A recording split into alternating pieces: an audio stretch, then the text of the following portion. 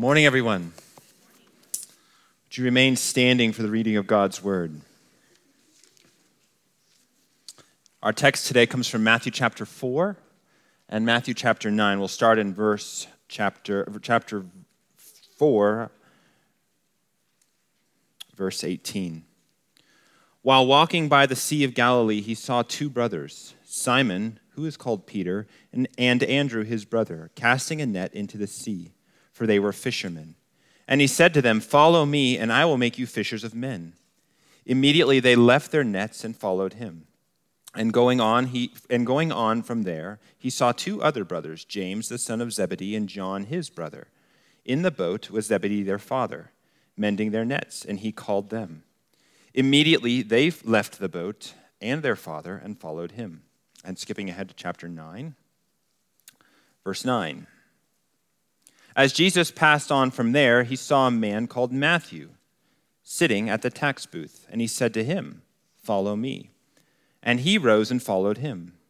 And as Jesus reclined at table in the house, behold, many tax collectors and sinners came and were reclining with Jesus and his disciples. Then the Pharisees saw this. They said to his disciples, "Why does your teacher eat with tax collectors and sinners?" But when he heard it, he said, "Those who are well have no need of a physician, but those who are sick. Go and learn what this means. I desire mercy and not sacrifice, for I came not to call the righteous, but sinners." This is God's word. Please be seated.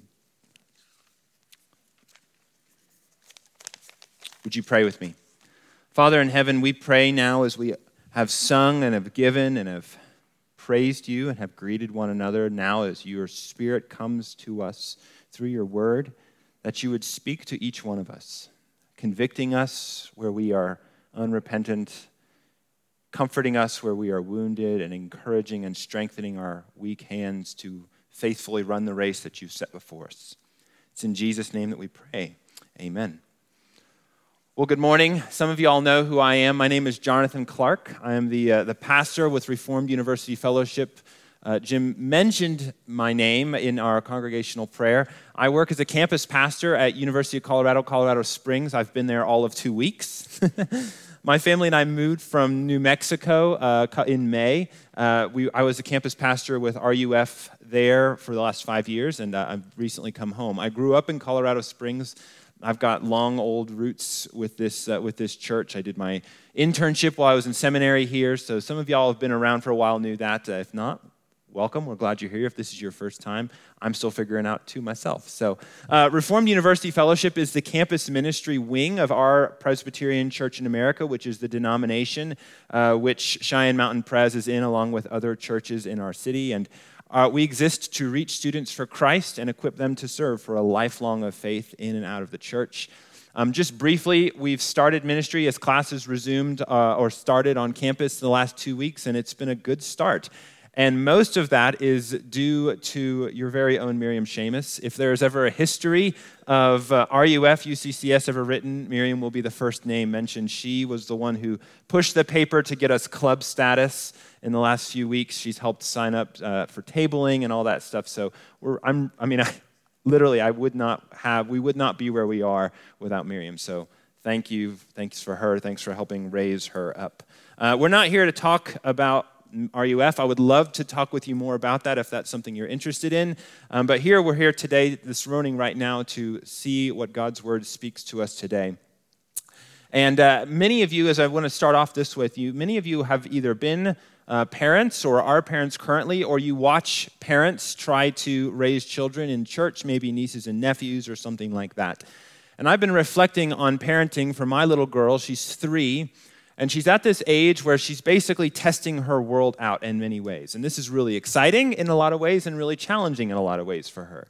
And most of her formation is basically, as parenting, my job of training her as a woman, training her character, shaping her heart and her mind and her values into values that are basically social, things that are good for society, good for our family, good for the church, right? Steering her away from behaviors that are antisocial, narcissistic, and towards ones which are healthy and sustainable. And so things like not opening the door to strangers, or not watching too much TV, or how to go potty, or how to cook a healthy meal, right? These are very, very mundane details, things that are working in her life, but they're shaping her and training her how to be a healthy person, a healthy functioning little toddler in society, right? And so this is, as I was reflecting on this with my daughter, I was thinking, man, how analogous is this to what Jesus does for every single person who encounters him in a meaningful way, right? That Jesus takes those whom he encounters and he shapes them, he forms them into healthy people both in the world and in society, right? In the church and in the world. And the Bible talks about this in a very specific way. It calls it discipleship. It's the formation of followers who are healthy and healthy emotionally, spiritually, in their interactions in the kingdom, right? So Jesus teaches, evaluates, and encourages and forms his disciples into people who are going to be healthy members of the church, right? And this is what we have called discipleship. And today, we're going to study this idea of discipleship, right? Once again, some of you have maybe thought about this 1,000 times. Maybe some of you today are like, I don't know what this is, but I'm interested. Or maybe you're not sure what this applies. Well, hopefully, you can see over the next few moments why discipleship is such an integral and important part of the life of encountering Jesus, right? We'll see here today in our text that Jesus calls men to follow him. And when he calls men to follow him, he shows us his gracious heart toward each and every person, including you, including me, and how he is calling us constantly to follow him. So the heart of Jesus is to train and shape and disciple followers to engage the world and shape his church. And so we'll look at what is discipleship. Well, discipleship is one thing with three parts, and this is how we'll look at it today. Discipleship is following Jesus when he calls, together welcoming others. Discipleship is following Jesus when he calls, together welcoming others, right? And so that's how we'll look at this. So I've read our text today. Let's start off at the very beginning. Discipleship is following Jesus when he calls. So we read two sort of stories, little vignettes of Jesus calling people to follow him. Well, let's look at each one of these briefly. In chapter 4, you see that Jesus first, he calls a set of brothers, a set of men who are fishermen, right? Peter or Simon, Andrew, John, and James, right? And just think about what these men are doing, right? So they're just sort of lost in their work. They're vocational fishermen, and they're doing what they have done for their whole lifetime, right? They're mending their nets. Their heads are sort of stuck down in the daily grind of Monday through Friday, right? They're doing what they have always done, right? And so we see that they're fishermen, right? The text tells us this, right? And so they're lost in the business of making money, they got to catch fish because they got to eat, right? They got to make money, right? And so this net is their source of hope. Where am I going to get money? Well, I got to make sure this net doesn't have holes, and so it can catch a fish, right? They're lost. They're caught up in their occupation. They're fishermen, right? In their jobs. They've been doing this for a long time. The text tells us that for at least two of these men, their father is a fisherman, and so this net, this idea of fishermen is they are focused on life. They're focused on what they've always done. They're focused on what their dad has always done, right? And into this world of just sort of mundane daily focus, Jesus steps into the scene, right? And does something fairly unique, fairly radical, right? And we'll look at that in just a second. But then let's look at chapter 9 briefly. Chapter 9 ups the ante a little bit. We look at Matthew. Matthew is far worse than a fisherman.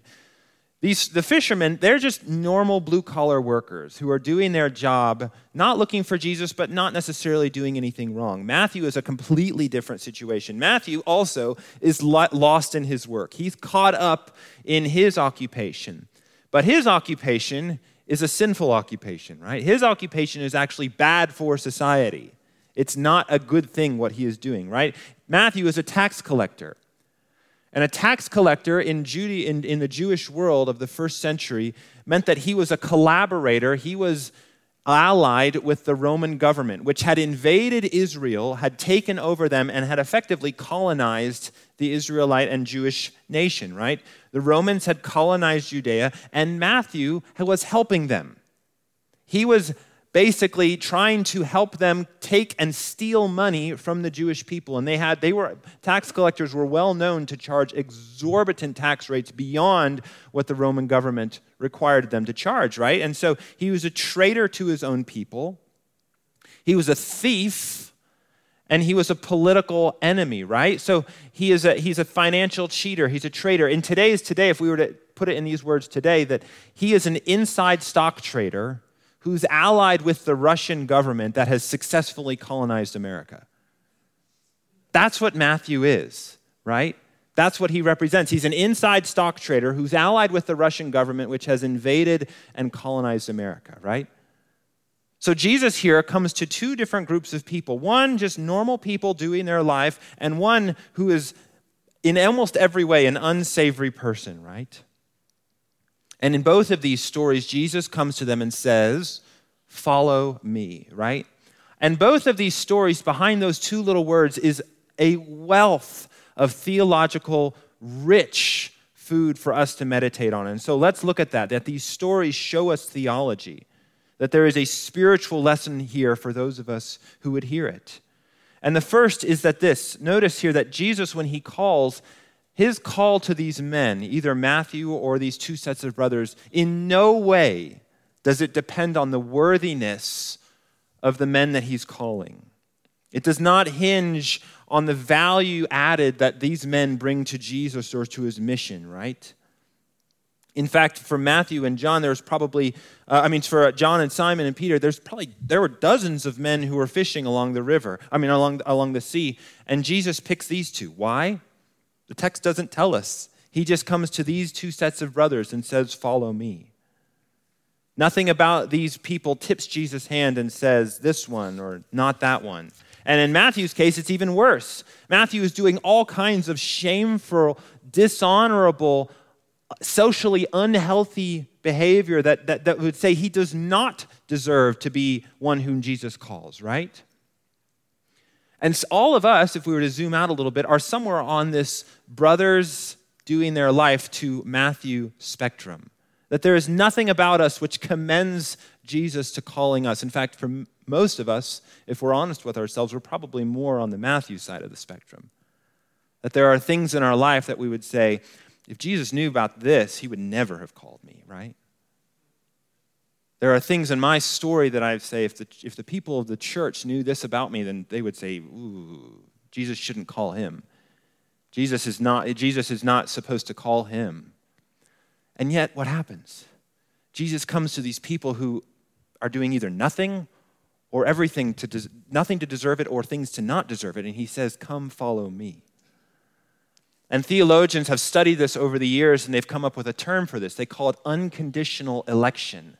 That is, Christ's call, his electing of these men to follow him, is not conditioned, is unconditioned upon any merit, upon any deserving, any value that these men bring into Jesus' life or work or ministry.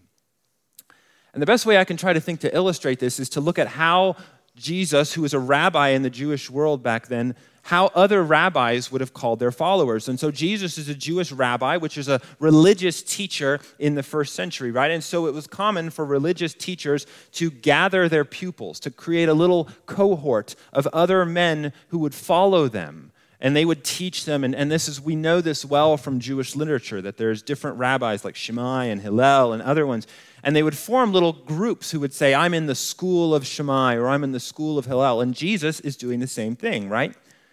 But if you think about how academics work, even today, you want to choose the pupil who has the most potential, right?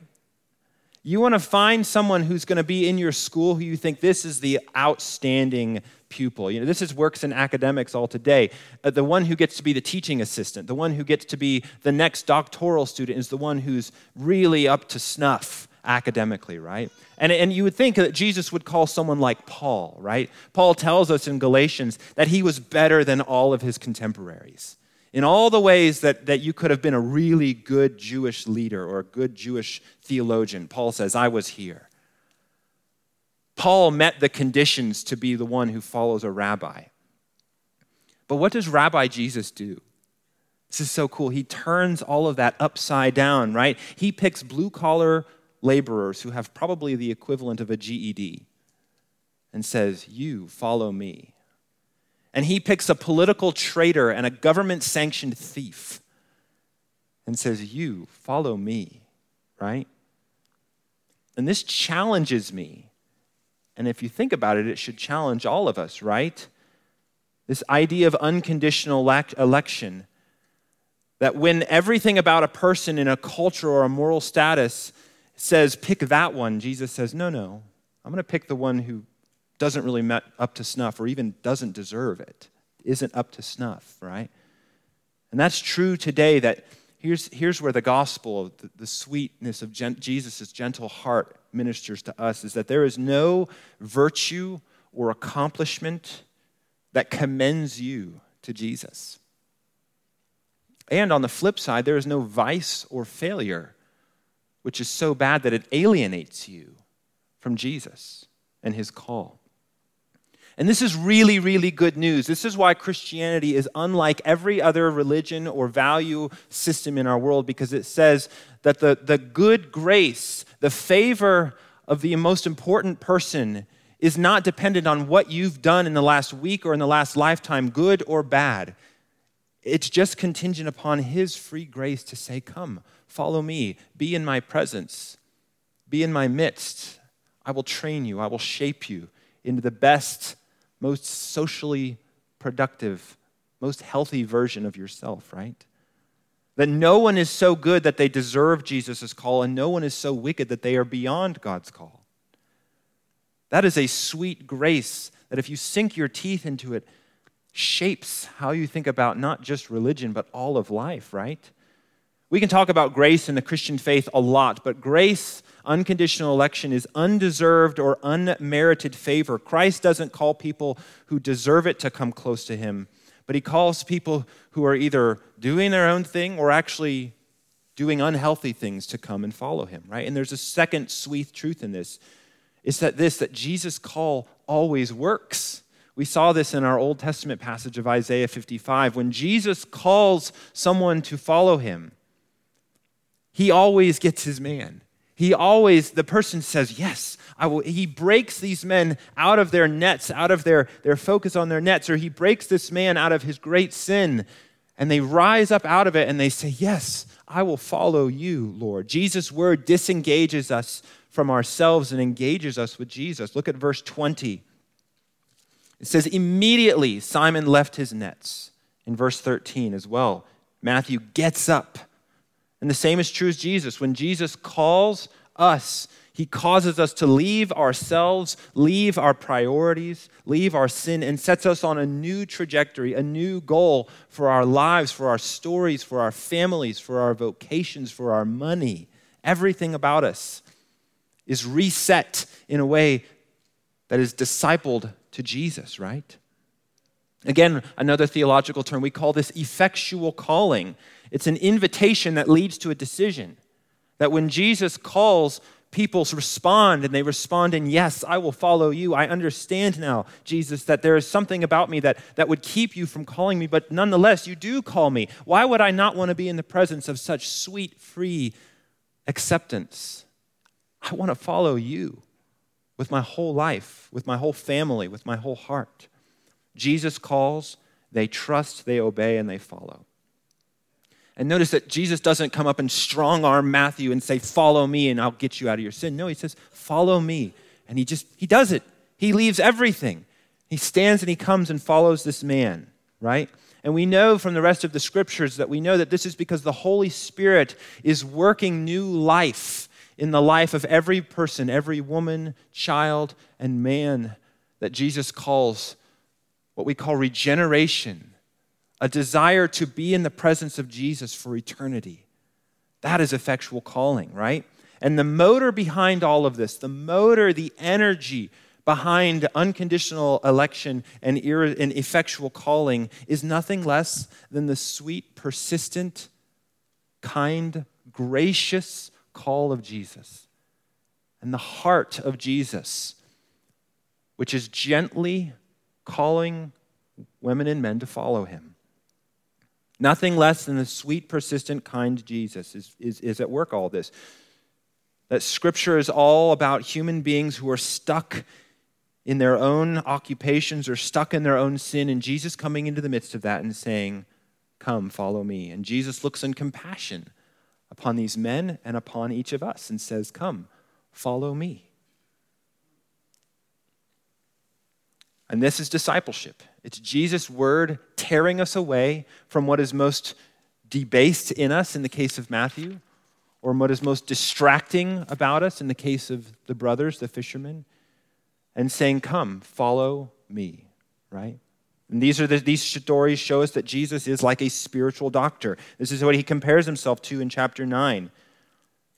There's those who are sick don't need a doctor, but there's those who are well don't need a doctor, but it's the sick. And every person we know from sin is spiritually sick, and I have come that they may have life, as we read, right? So that's our first point, that discipleship is following Jesus when he calls, but that's not it. It's following Jesus when he calls together, right? That the first part of discipleship is Jesus' call, but that the simple truth is that you can never have a healthy disciple who's out on his own. Jesus doesn't say, come, follow me, and go out there, but no, he begins to form, starting with these first men, a community, a new radical type of connection of people who are going to follow Jesus together, right? He builds healthy disciples who depend on him and depend on each other, right? The best way I can think about this is recently, as I've moved back to Colorado, I've started thinking about being in the mountains again. So growing up in Colorado, I love mountaineering, which is this frankly not safe version of climbing mountains in the winter. So, you're climbing in ice, you're climbing in snow, it's cold. I have a brutal failure rate because I don't want to die, right? So it's a little technical, there's elevation. And so mountaineering is the art of climbing really hard mountains. And so last year there was a documentary that came out about an alpinist, a guy who climbs mountains in the winter. And the documentary is called The Alpinist. I recommend it. It is kind of intense. So maybe not with little kids, but it is a great documentary, right? And so this alpinist named Marc Andrew Leclerc, right? And he's one of the best out there. He's known, everybody knows that Leclerc is the best alpinist out there. He's doing some of the hardest routes without ropes. Just people are like, oh, he'll never pull this off. And then he goes and pulls it off, right? And there's this historian of alpinism named Bernadette McDonald. She's an alpinist herself. And she says this. She says, climbing is a form of freedom, of physical freedom, and a form of philosophical freedom. And the ultimate experience of freedom is to do it alone, right? The ultimate experience of freedom is to do it alone. And so both in alpinism, they're doing these brutal mountains, but if you're going to be the best at it, you do it alone. You go at it by yourself, right? And so there's this culture within that climbing mountains of, can you do it alone? Are you by yourself? If you're really good, you do it by yourself, right? And so as a result, there's a brutal failure rate. And alpinists know that they're basically just a ticking time bomb of when they're going to die, right? And that desire for freedom leads to soloing not only brutal mountains, but ultimately to death, right? And as I was watching this, I was like, man, I think that's not just in climbing mountains. That spirit of, if you're really good at life, you do it by yourself, has sort of permeated and sunk into every facet of our culture, even of our church, and certainly of our discipleship. That we think if we're doing a good job at this, I'm doing it, but I'm on my own, right? How is this true? Well, think of it this way. When I'm on campus and I'm asking students, like, hey, how's your life? How's your walk with Jesus, right? How are you doing in your faith right now? You know what every single time students say to me? Every time without fail, they say, hey, I haven't been reading my Bible. I haven't been reading my Bible. You know what that tells me?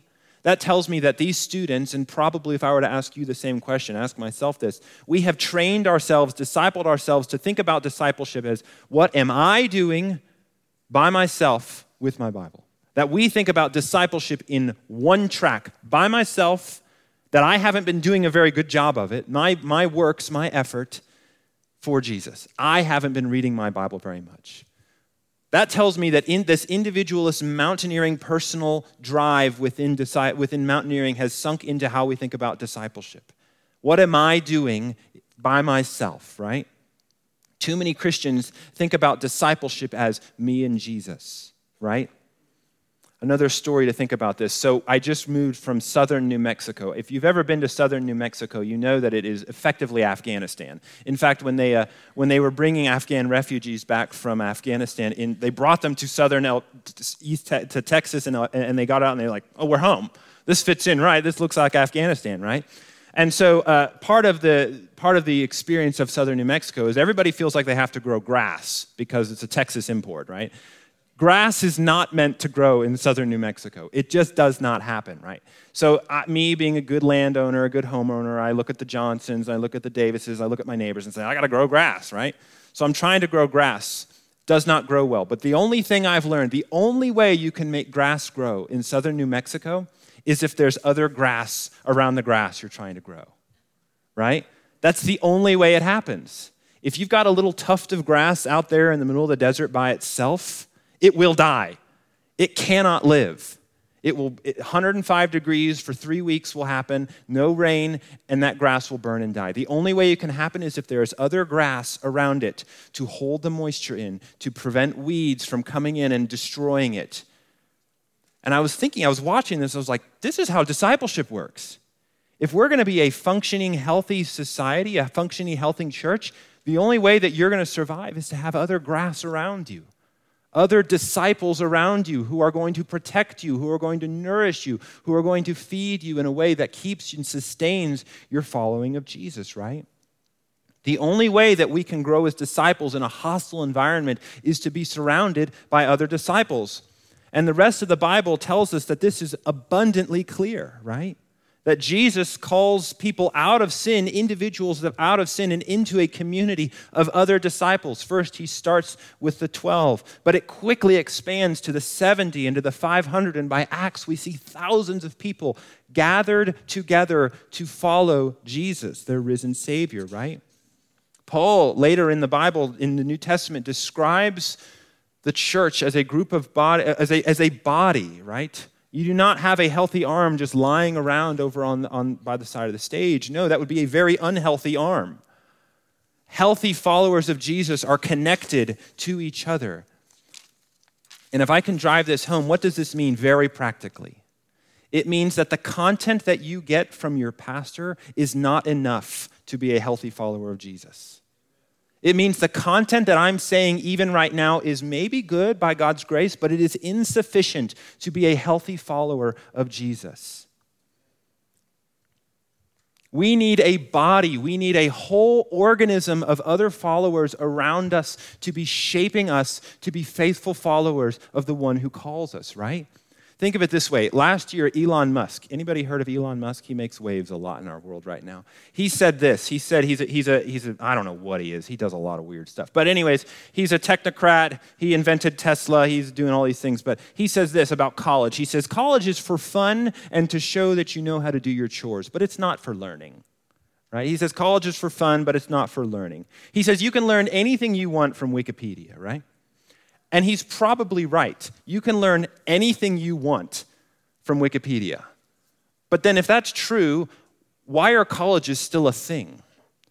Well, the reality is if you're going to learn effectively, you need the community context that a college campus provides of professors, of classmates, of the time, of the culture and the community that a college provides to grow into the field that you want to study, right? So Elon's not wrong.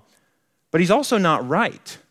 That if you want to be a healthy kinesthesiologist or a healthy doctor, you need the formation of the school that you're in, right? It means, what does this mean for us?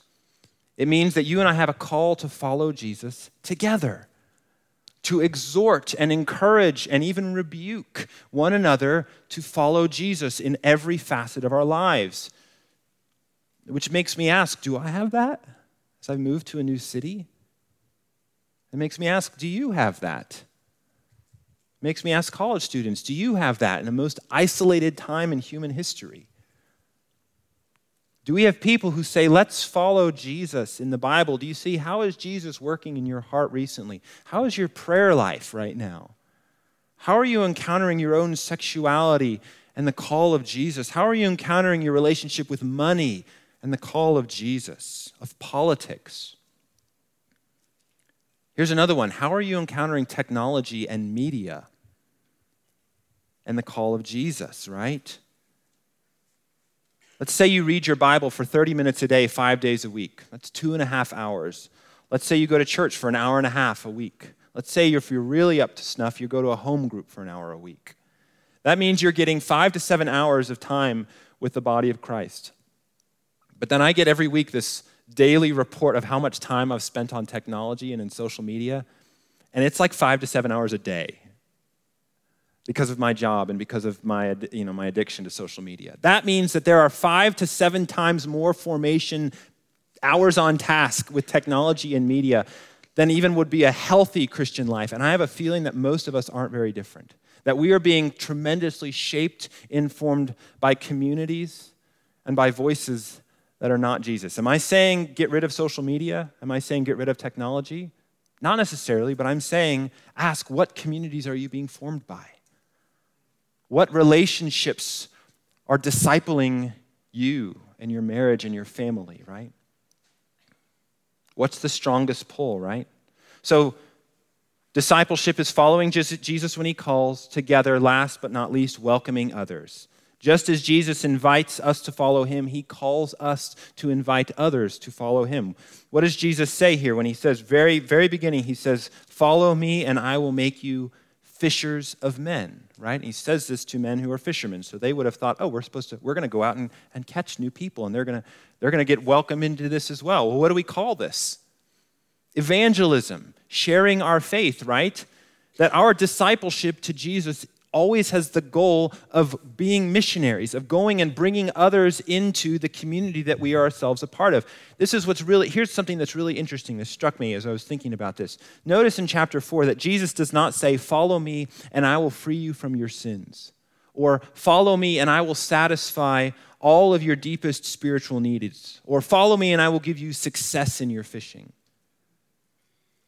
No, that's not what he says. He says, follow me, and I will make you go get people who will follow me. That the goal of discipleship, the purpose of discipleship of Jesus is welcoming others into being disciples of Jesus, right? Discipleship is not for your personal experience of God, this means. It's not even for hear what I'm saying, it's not even for our salvation. That is a step along the way that we experience intimacy with Jesus and are saved from our sins. But the goal is to be a people who are bringing other people into knowing and following Jesus, right? It's evangelism. And as Jesus models this to us in chapter 9, he calls Matthew, who should not have been a disciple, and says, follow me. And then he goes to Matthew's friends, who also shouldn't be disciples, and he scandalizes the people who were supposed to be the experts and say, why is he hanging out with people he should not be hanging out with? Jesus is incredibly evangelistic in how he does discipleship. He tells his disciples even, you are the light of the world. Let your light so shine that others may see your good deeds, glorify God, and be disciples, right? Jesus models this, and he calls us to do the same thing.